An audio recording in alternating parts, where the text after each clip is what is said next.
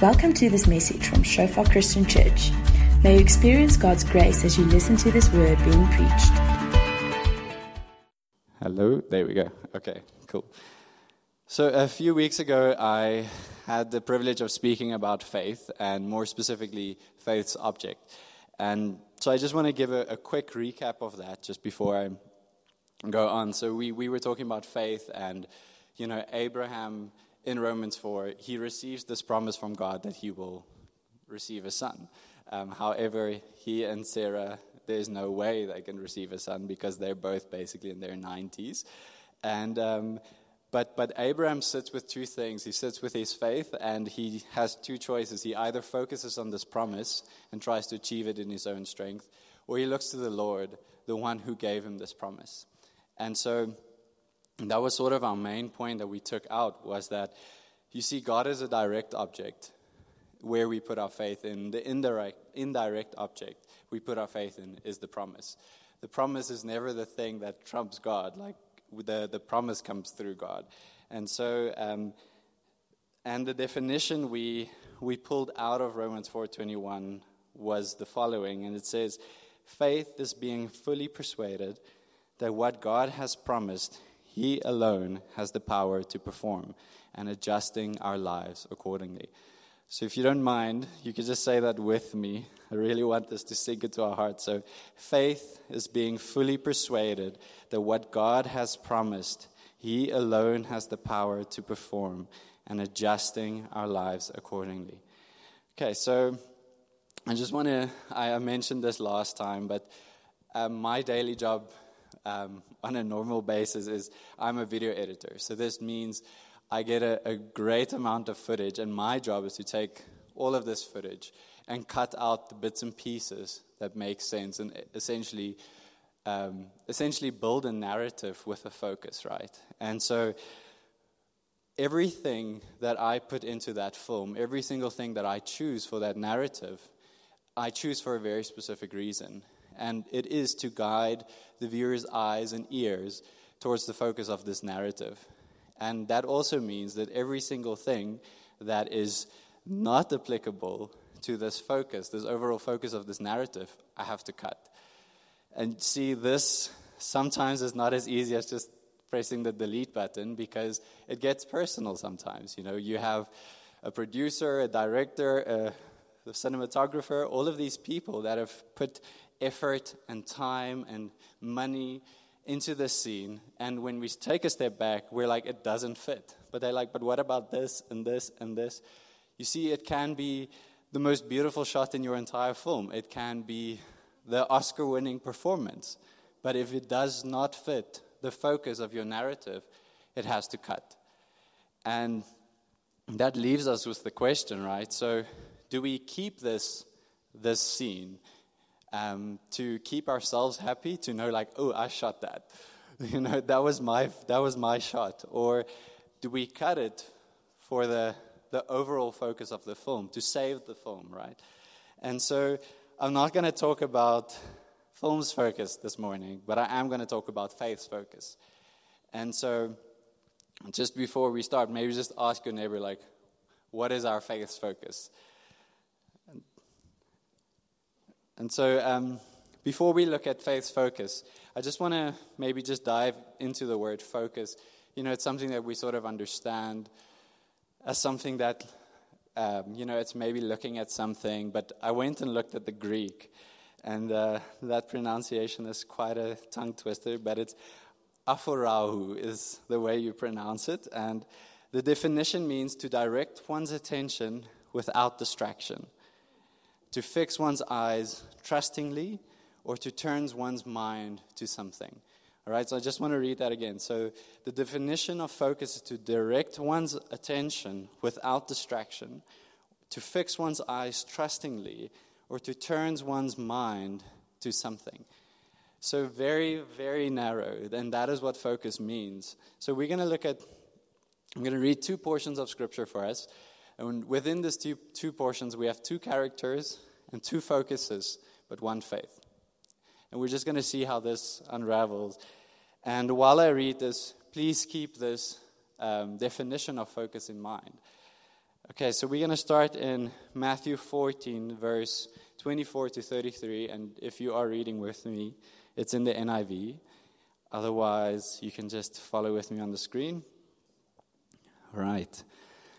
So, and the boat was already a considerable distance from land, buffeted by the waves, because the wind was against it.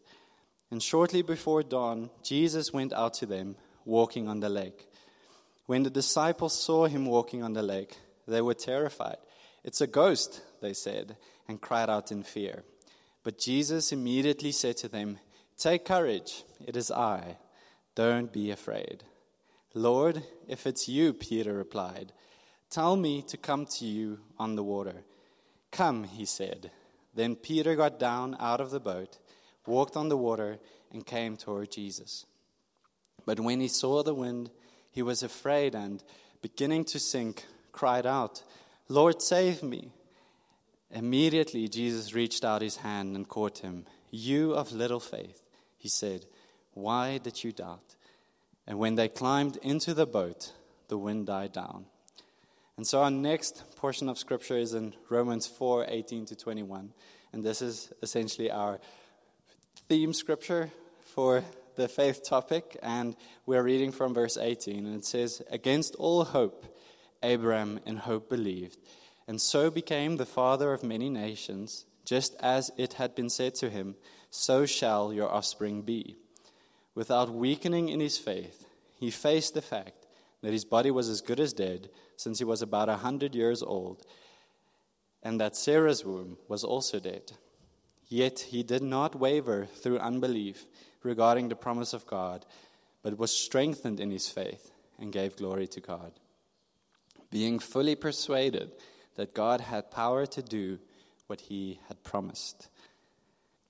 Okay, so I just want to do an overview of those two scriptures. And we see in Matthew, we have Peter exercising faith, right? He gets out of the boat. He walks on water. He actually exercises faith, and his faith sort of pulls through. But then his faith fails.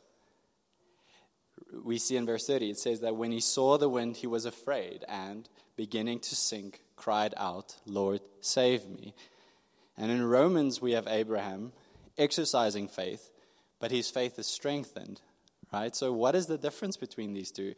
Because in Romans, Abraham says, without weakening in his faith, he faced the fact that his body was as good as dead, since he was about 100 years old, and that Sarah's womb was also dead.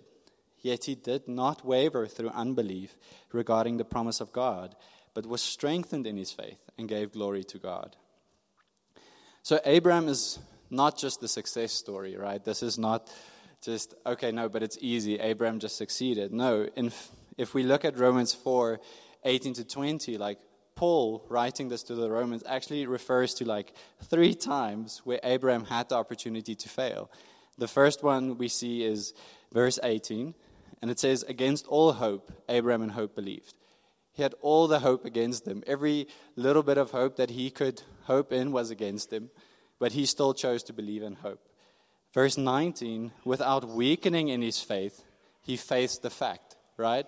So he faced the facts that their bodies were as good as dead, but still he did not weaken in his faith. And then verse 20, he did not waver through unbelief. So even though there was so much space for unbelief, he did not waver. And you see, the phrase I really want to highlight here is the waver through unbelief. Because if we take that phrase and we flip it around, in other words, what we see is it says that unbelief comes through wavering, right? We doubt and we have unbelief through wavering. And so I want to just look at this word waver. As we looked at the word focus, I want to look at the word waver. And the Greek of this actually is pronounced diakrino. I'm not going to try and say that again. But the definition of that is to be uncertain, to be at variance or difference with oneself, to hesitate or to doubt. So if we had to ask ourselves, when do we doubt? When do we find ourselves in a difficult position where we sort of waver a little bit, like we are indifferent with ourselves? And that's usually when we have options, right? If someone gives you one thing to eat, you can't say no. You have one thing to eat. But when you walk up to a buffet, you have options. And so, you see, also in the same way, if I had to give you an old phone, for example, I think I got you a photo. The ones with the roll dial. There we go. We don't see those anymore. But if I had to give you that and say, cool, you're allowed to do one thing and one thing only with this phone, you'd laugh at me. Why? Because you can do one thing only, and that's what? To make a call. But if I were to give you an iPhone in your hand, and I were to say, cool, you are allowed to do one thing, but one thing only, that's a little bit more difficult. Because why? We have options. We have multiple options. I mean, have you seen the amount of apps on your phone? And then you might even need to be forced to really choose between WhatsApp or Signal, and that's a topic for another day. But you see, we live in a world with options. We are so used to the fact that we have options everywhere. And this is very much the same reason Paul was writing to the Romans, because the Romans were living in a world of options. You see, Yahweh was the only God that demanded our first faith. He demanded our full faith. And in Abraham and Paul's time, different gods and idols were their norm. And it wasn't like you choose one God and you reject the other. It was like I could believe in all of them at the same time. They had options of faith. And so, it was so bad to such an extent, it really hit me, that if you were to move, so one city would have a set of gods. And then if you were to move to a different city, you would leave your gods behind and you would adopt their set of gods. Even sometimes if you were to go and visit someone and they were making a sacrifice for one of their gods, you would have eaten some of the sacrifice that was made to their god. And you see, we see all of these things Paul addressed throughout his letters towards the Romans. And you see, why would they choose this? I mean, this sounds confusing to me, but why would they choose to have multiple gods at once? And you see, the reason for this was that it was a way of reducing their risk. It was a way of covering their bases.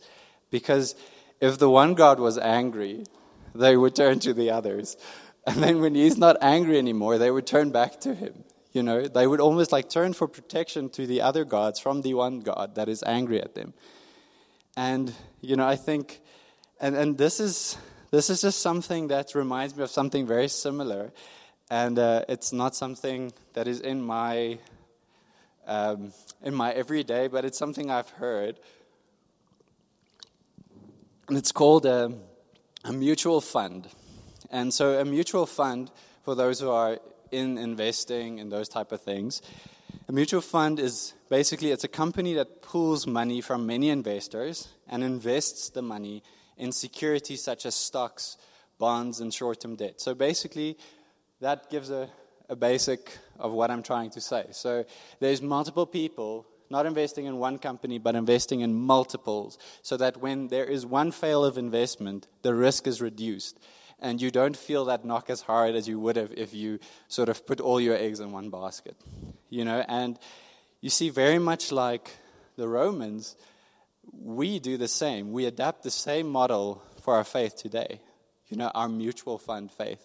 We say to the Lord, okay, Lord, I trust you. I give you all my faith. But in the back of our mind, we're already making calls or we're already making plans to sort of speed up the process, And how many of us are guilty of this? I am, where I'm like, okay, Lord, I totally trust you. And then you already start thinking of plans and people who to call. And we've barely said amen, and you're already on your phone. And you see, even the whole, I'm sure you've heard this phrase before, but God helps those who help themselves. This is exactly what this is. It's and so we look at this, and you see, logic, you might say, but this makes sense, right? Why wouldn't I reduce my risk? wouldn't the Lord want me to have as less risk as possible? It makes sense. But you see, logic runs after this every single time. We will run after this. It is normal and natural for us to run after this. But you see, the question is then, does God really require our full faith? We've maybe heard it before, but is this even like a biblical concept that God says, like, I require your full faith? I require you to look to me and me only. And you might even ask the question, but like, God can't expect me to just trust in him alone. Like, that's not possible. And you're right in saying that, because the chair you're sitting on at the moment, you're trusting to hold your weight. You know? I mean, people that are looking over the internet, you're trusting the internet to keep the connection of the sermon. You see, and in the same way, again, the question comes up, but does the Lord then really require first faith? And we actually see an answer to this in the first commandment, and it's in Exodus 20, verse 1 to 3.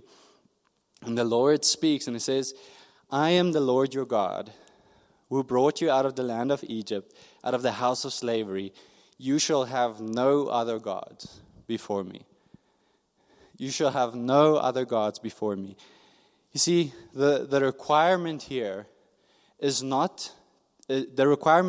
not misplace the faith that is for God alone.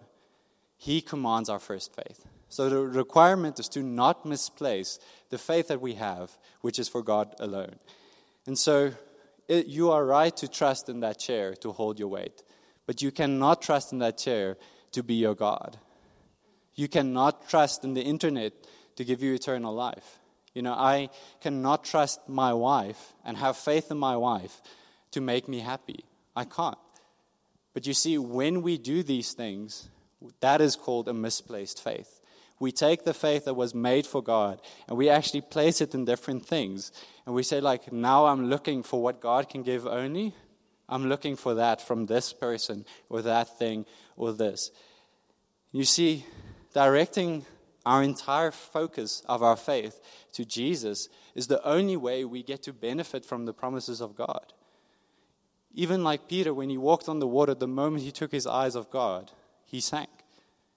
You see, that promise being walking on the water, seeing the supernatural, the moment he turned his eyes, he sank.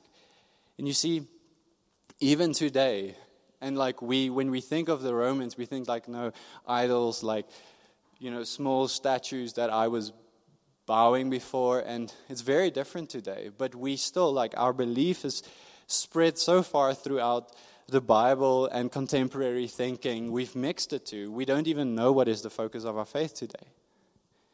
You know, and today there's people that love certain truths about Jesus and what he said, but reject the hard things, reject the things that, you know, that doesn't fit our picture, that doesn't fit our narrative for our lives. You know, we have religions in South Africa that worship Jesus and allows ancestral worship at the same time. And these are hard things. These are difficult things to speak about.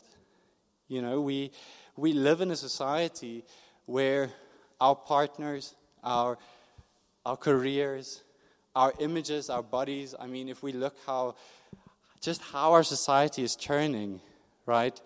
Everything has become so easy to trust in. Even the comforts of our lives have become such a foundation to trust in and to hold on to that we actually, like, our trust in the Lord is like a second half of that. We're like, Lord, I trust you, you know, as long as everything else is going well. As long as everything else in my comfort is going the way I want it, I trust you, Lord. And you see, this is why so many people are turning away from Jesus today. Turning their faith or losing their faith in the Lord, because in the first place, their focus was never on the Lord. The focus of their faith was never fixed on the eyes of Jesus. And so, whatever you focus your faith on, your faith in it will grow stronger. So I'm going to say that again. Whatever you focus your faith on, your faith in it will grow stronger.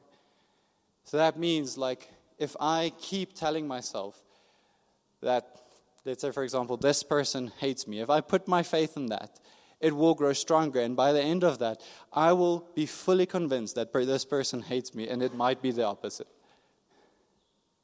And in the same way with the Lord, when we turn to Him and we fix our eyes on Him, we grow stronger in Him, right? And so the question comes up, do we do what Peter did? Do we turn our eyes from the Lord and we focus on the wind and become afraid? Or do we focus on God and our faith becomes stronger and our faith grows? See, early in my walk with the Lord, I was in a relationship, and the relationship was coming to an end, and I was really, I was fasting and praying and begging the Lord for this one thing, like, Lord, save this friendship. Like, I'm begging you, save this friendship. Like, please, please, please. I mean, pulling all the tricks out of the box, like fasting, praying, everything I could think of. And I was like, I remember I was having this very intense prayer, and I heard the Holy Spirit say something to me, and He said to me, you've never called me Father. And it quieted me instantly. And I was sort of like searching through my thoughts, like, have I never called the Lord Father? Is this true? And I realized that I might have referred to the Lord as a father before, but never have I put my faith in the fact that I am His son and He is my Father. You see, like, I did not doubt that the Lord was God. I did not. I did not doubt in my faith that the Lord had 100% the ability and the power to flip this relationship upside down and to save it and pull it out of the fire. I did not doubt that. But I did not believe in the Lord at first that I have a relationship with Him. So I believed like, Lord, you have the strength and you have the power to be my God, but I do not trust you to tell me what is best for me. From a place of relationship, you see, if we have someone that we are accountable to, we trust them to speak into our lives. We trust them to disagree with us. And in the same way with the Lord, when we trust in Him, when we have that faith focused on relationship first, we allow the Lord to start making changes in our lives. And some of us don't. You see, the focus of our faith determines the strength of our faith. I'm just going to say that again. So the focus of our faith determines the strength of our faith. And maybe 2 questions you can write down and ask yourself these things. Is the focus of our faith on God's power to answer our prayers? Or is the focus of our faith on God to guide us in what to pray? And it should be both. We should trust fully that the Lord is all powerful in order to make our prayers become a reality. For the Lord, that it is His heart to answer our prayers. But His heart for us is first to give Him full leadership over our lives. That is His heart for us first. And so, you see, even these 2 points sound very similar, But you see, the one I'm saying is, I trust you, Lord, to do what I ask. In other words, I don't doubt your ability, Lord. But you see, the other one says, like, Lord, I trust in your wisdom for my life. I trust you to tell me what to pray for, and then I trust you that what I'm praying for, you will make a way. And so we've been speaking about wavering, and we've been speaking about how easy it is to misplace our faith, how easy it is to take our eyes off Jesus and to look to the waves and become afraid. So I guess the next question is, so how do we strengthen our faith? How do we become like Abraham, who stood and said, like, Lord, even though I'm looking at all these things, I will grow stronger in my faith in you. And so I'm going to go back to verse 19, and it says, without weakening in his faith, he faced the fact that his body was as good as dead, since he was about 100 years old, and that Sarah's womb was also dead.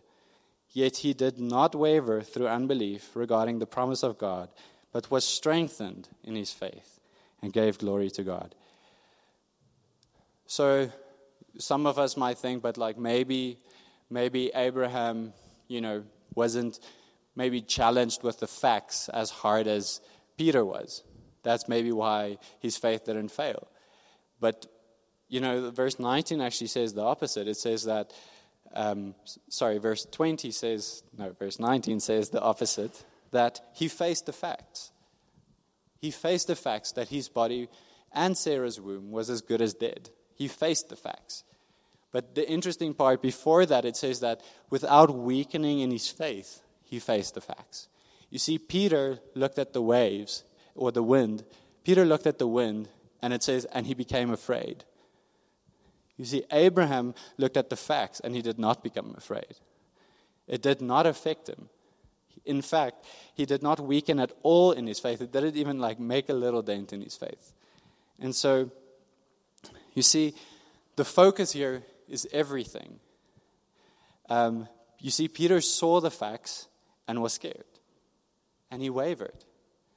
And when do we see the facts of our lives and we waver?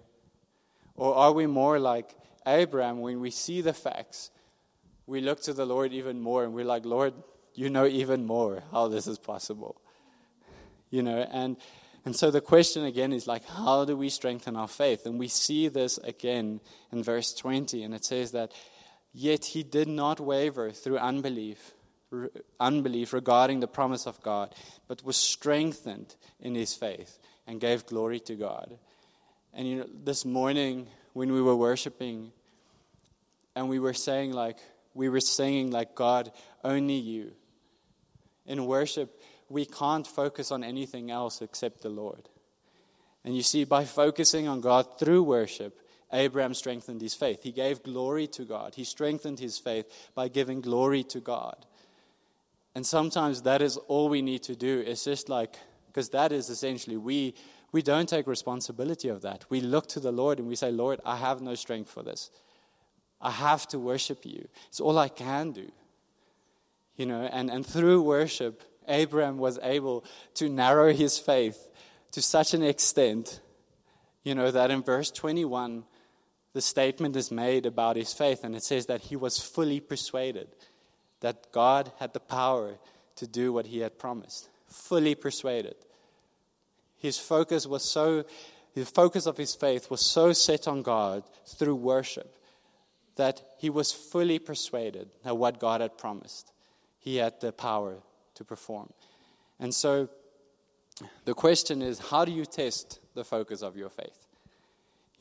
How do we know, okay, Lord, I've heard there's wavering and there's strengthening in our faith, and all of this is based on the focus of our faith. But where am I at this morning? And so the question is, and there's quite a simple way to ask this to yourself, and it says, ask yourself how you react when God doesn't answer your prayer. How do we react when we do not get a certain promise that we are trusting the Lord for? Do we turn our back and we feel betrayed? We feel angry with the Lord? Or do we glorify him for something that we know that he is in control for? Do we say, is our heart's response Lord, you must know why this didn't happen? Or, Lord, you tell me now what to pray for. This might have been my own effort, but you tell me to pray for, what to pray for. And so, like I mentioned before, in a narrative, we get to this place where we have these scenes that we have invested so much in our lives in. And specifically which scene sits in your life. And, the Lord might be the editor that's this doesn't fit the focus of your life. This does not fit in with the narrative that I have set before you. And are we willing to say, Lord, delete, edit it out, cut it out, change my narrative around to the focus that you have for my life? Because why? Because I am focusing my faith on you. I'm trusting you to do what you please. And so Hebrews 12 says, therefore, since we are surrounded by such a great cloud of witnesses. And that cloud of witnesses, go read it for yourself, but Hebrews 11 speaks of every single father of faith or pioneer of faith. Every single person you have seen in the Bible that you maybe look up to, Hebrews 11 attributes every single one of their victories to faith. Because they focused their faith individually on God. So Hebrews is speaking about this cloud of witnesses. It says, since we are surrounded by such a great cloud of witnesses, so many people of faith, let us throw off everything that hinders and the sin that so easily entangles, and let us run with perseverance the race marked out for us, focusing our eyes on Jesus, the pioneer and the perfecter of our faith. For the joy set before him, he endured the cross, scorning its shame, and sat down at the right hand of the throne of God. Consider him who endured such opposition from sinners, so that you will not grow weary and lose heart. And the question comes up again, are we going to cling to that scene? Are we going to cling to this thing in our life, this sin that easily so entangles us, that holds us static? Are we going to cling to this? Or are we going to fix our eyes on Jesus and say, Lord, remove this out of my life? Like, I don't want to build my own scenario. I don't want to build my own narrative anymore. And this morning we spoke about giving the Lord our first love. Like, will we focus our first faith on the Lord? Will we give him our first faith and say, Lord, you are in focus and nothing else? And so, you see, Jesus has the perfect faith. He is the perfecter of our faith. And he can only perfect it if he has the perfect faith. And you see, Jesus conquered the wind and the waves, and he conquered death itself. And he is the one that has the ability to bring life from a dead womb. He is the one that has the ability to make us walk on water, only through him, not through our strength. And you see, Jesus is sitting in that place of victory. It says that he conquered. He overcame the shame, and he's now sitting at the right hand of the Father. He's sitting in a place of victory. And from that place, the Lord is just saying this morning, and I just really felt the Lord wanted to speak to every single one of us this morning. If we can put ourselves in Peter's shoes, we're standing in that boat, and the Lord says, it is I, have courage. And then he says, like, Lord, if you want me to walk on water, tell me to come. And the Lord's like, come. The Lord did not encourage him. The Lord did not say to him, okay, do it this way or anything like that. You see, there is not a lot of requirement. The Lord's saying, like, don't focus on yourself. Don't focus on your sin. Focus on me. Look to me this morning. And you might even feel that, but like there's so much death in my life. The Lord is the one that can bring our narratives from a story of death to a story of life. And, if you have never made that step before, if you are maybe someone that has never gotten out of that boat, like I urge you to listen to that call this morning where the Lord says, come and get out of the boat and look to him. And even for those who might have grown weary, those who have gotten out of the boat, you know what it's like to walk on water. You know what it's like to look at Jesus in the midst of a storm and walk on water. You know what it's like. You've experienced Jesus himself. You know what it's like. But you have come to a place of wavering. You have come to a place of looking at the winds and not being strengthened, but actually sinking. And I really feel the Lord is, what is so amazing, Matthew says that immediately the Lord reached out and said, why, oh, you of little faith, why did you doubt? And you see, Peter doubted in no one else but in Jesus. That's who he doubted in. His focus was not on Jesus. And so Hebrews 11 says it's impossible to please God without faith. It's impossible to please Him without faith.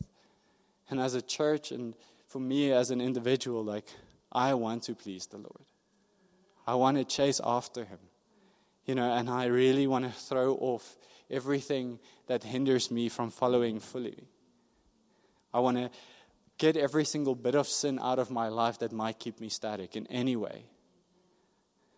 Because He deserves it all. He sits in the place of victory. And so I want to run the race that He picked out for me. Not the one I think is good. The one He picked out for me. And I want to run it with perseverance. And focusing on the one who's already won. So can we just respond to that? And I just want to pray for us. And, the first question we asked this morning was, Lord, what is the focus of my faith? And you are the only one that can ask the Holy Spirit this morning. What is the focus of my faith? And whether you are saved or not, that is a question you can still ask. What is the focus of my faith? Am I looking to Jesus fully in my daily life? Do I walk in that faith? Is my faith strengthened? Or am I looking at the wind and I waver and I'm actually very much busy sinking? So, Lord, we want to come to you this morning, Lord. And, Lord, humbly we want to lay our hearts before you. And, Lord, we want to repent, Lord, of any way that we have looked away from you, that we have not made eye contact with you, Lord. Lord, as a church and as individuals, Lord, we want to walk in the full faith, Lord, of knowing that we are in relationship with you. We don't want to follow you for your hand, Lord. We want to follow you for your heart, Lord, because that is beautiful, Lord Jesus. We want to direct every single bit of strength, every single bit of focus we have, we want to direct towards you, Lord. And thank you, Lord, that you do not leave us by ourselves, Lord. But you reach out your hand to us this morning, and you're looking with us with so much grace and saying, why did you doubt in the first place? And Lord, I want to pray for those who have grown weary, Lord. Those who have been tired, Lord, running this race. I pray, Lord, that you would redirect their focus and that we would be able to run this race with endurance again, looking to you, Lord, the one who gave us the ability to believe, but also the one who perfects that faith, Lord. We just commit that to your hand, Lord. And if anyone just needs some prayer this morning, especially the people that are here this morning, please stay behind. There will be prayer. But I really want to urge you not to let this opportunity go past.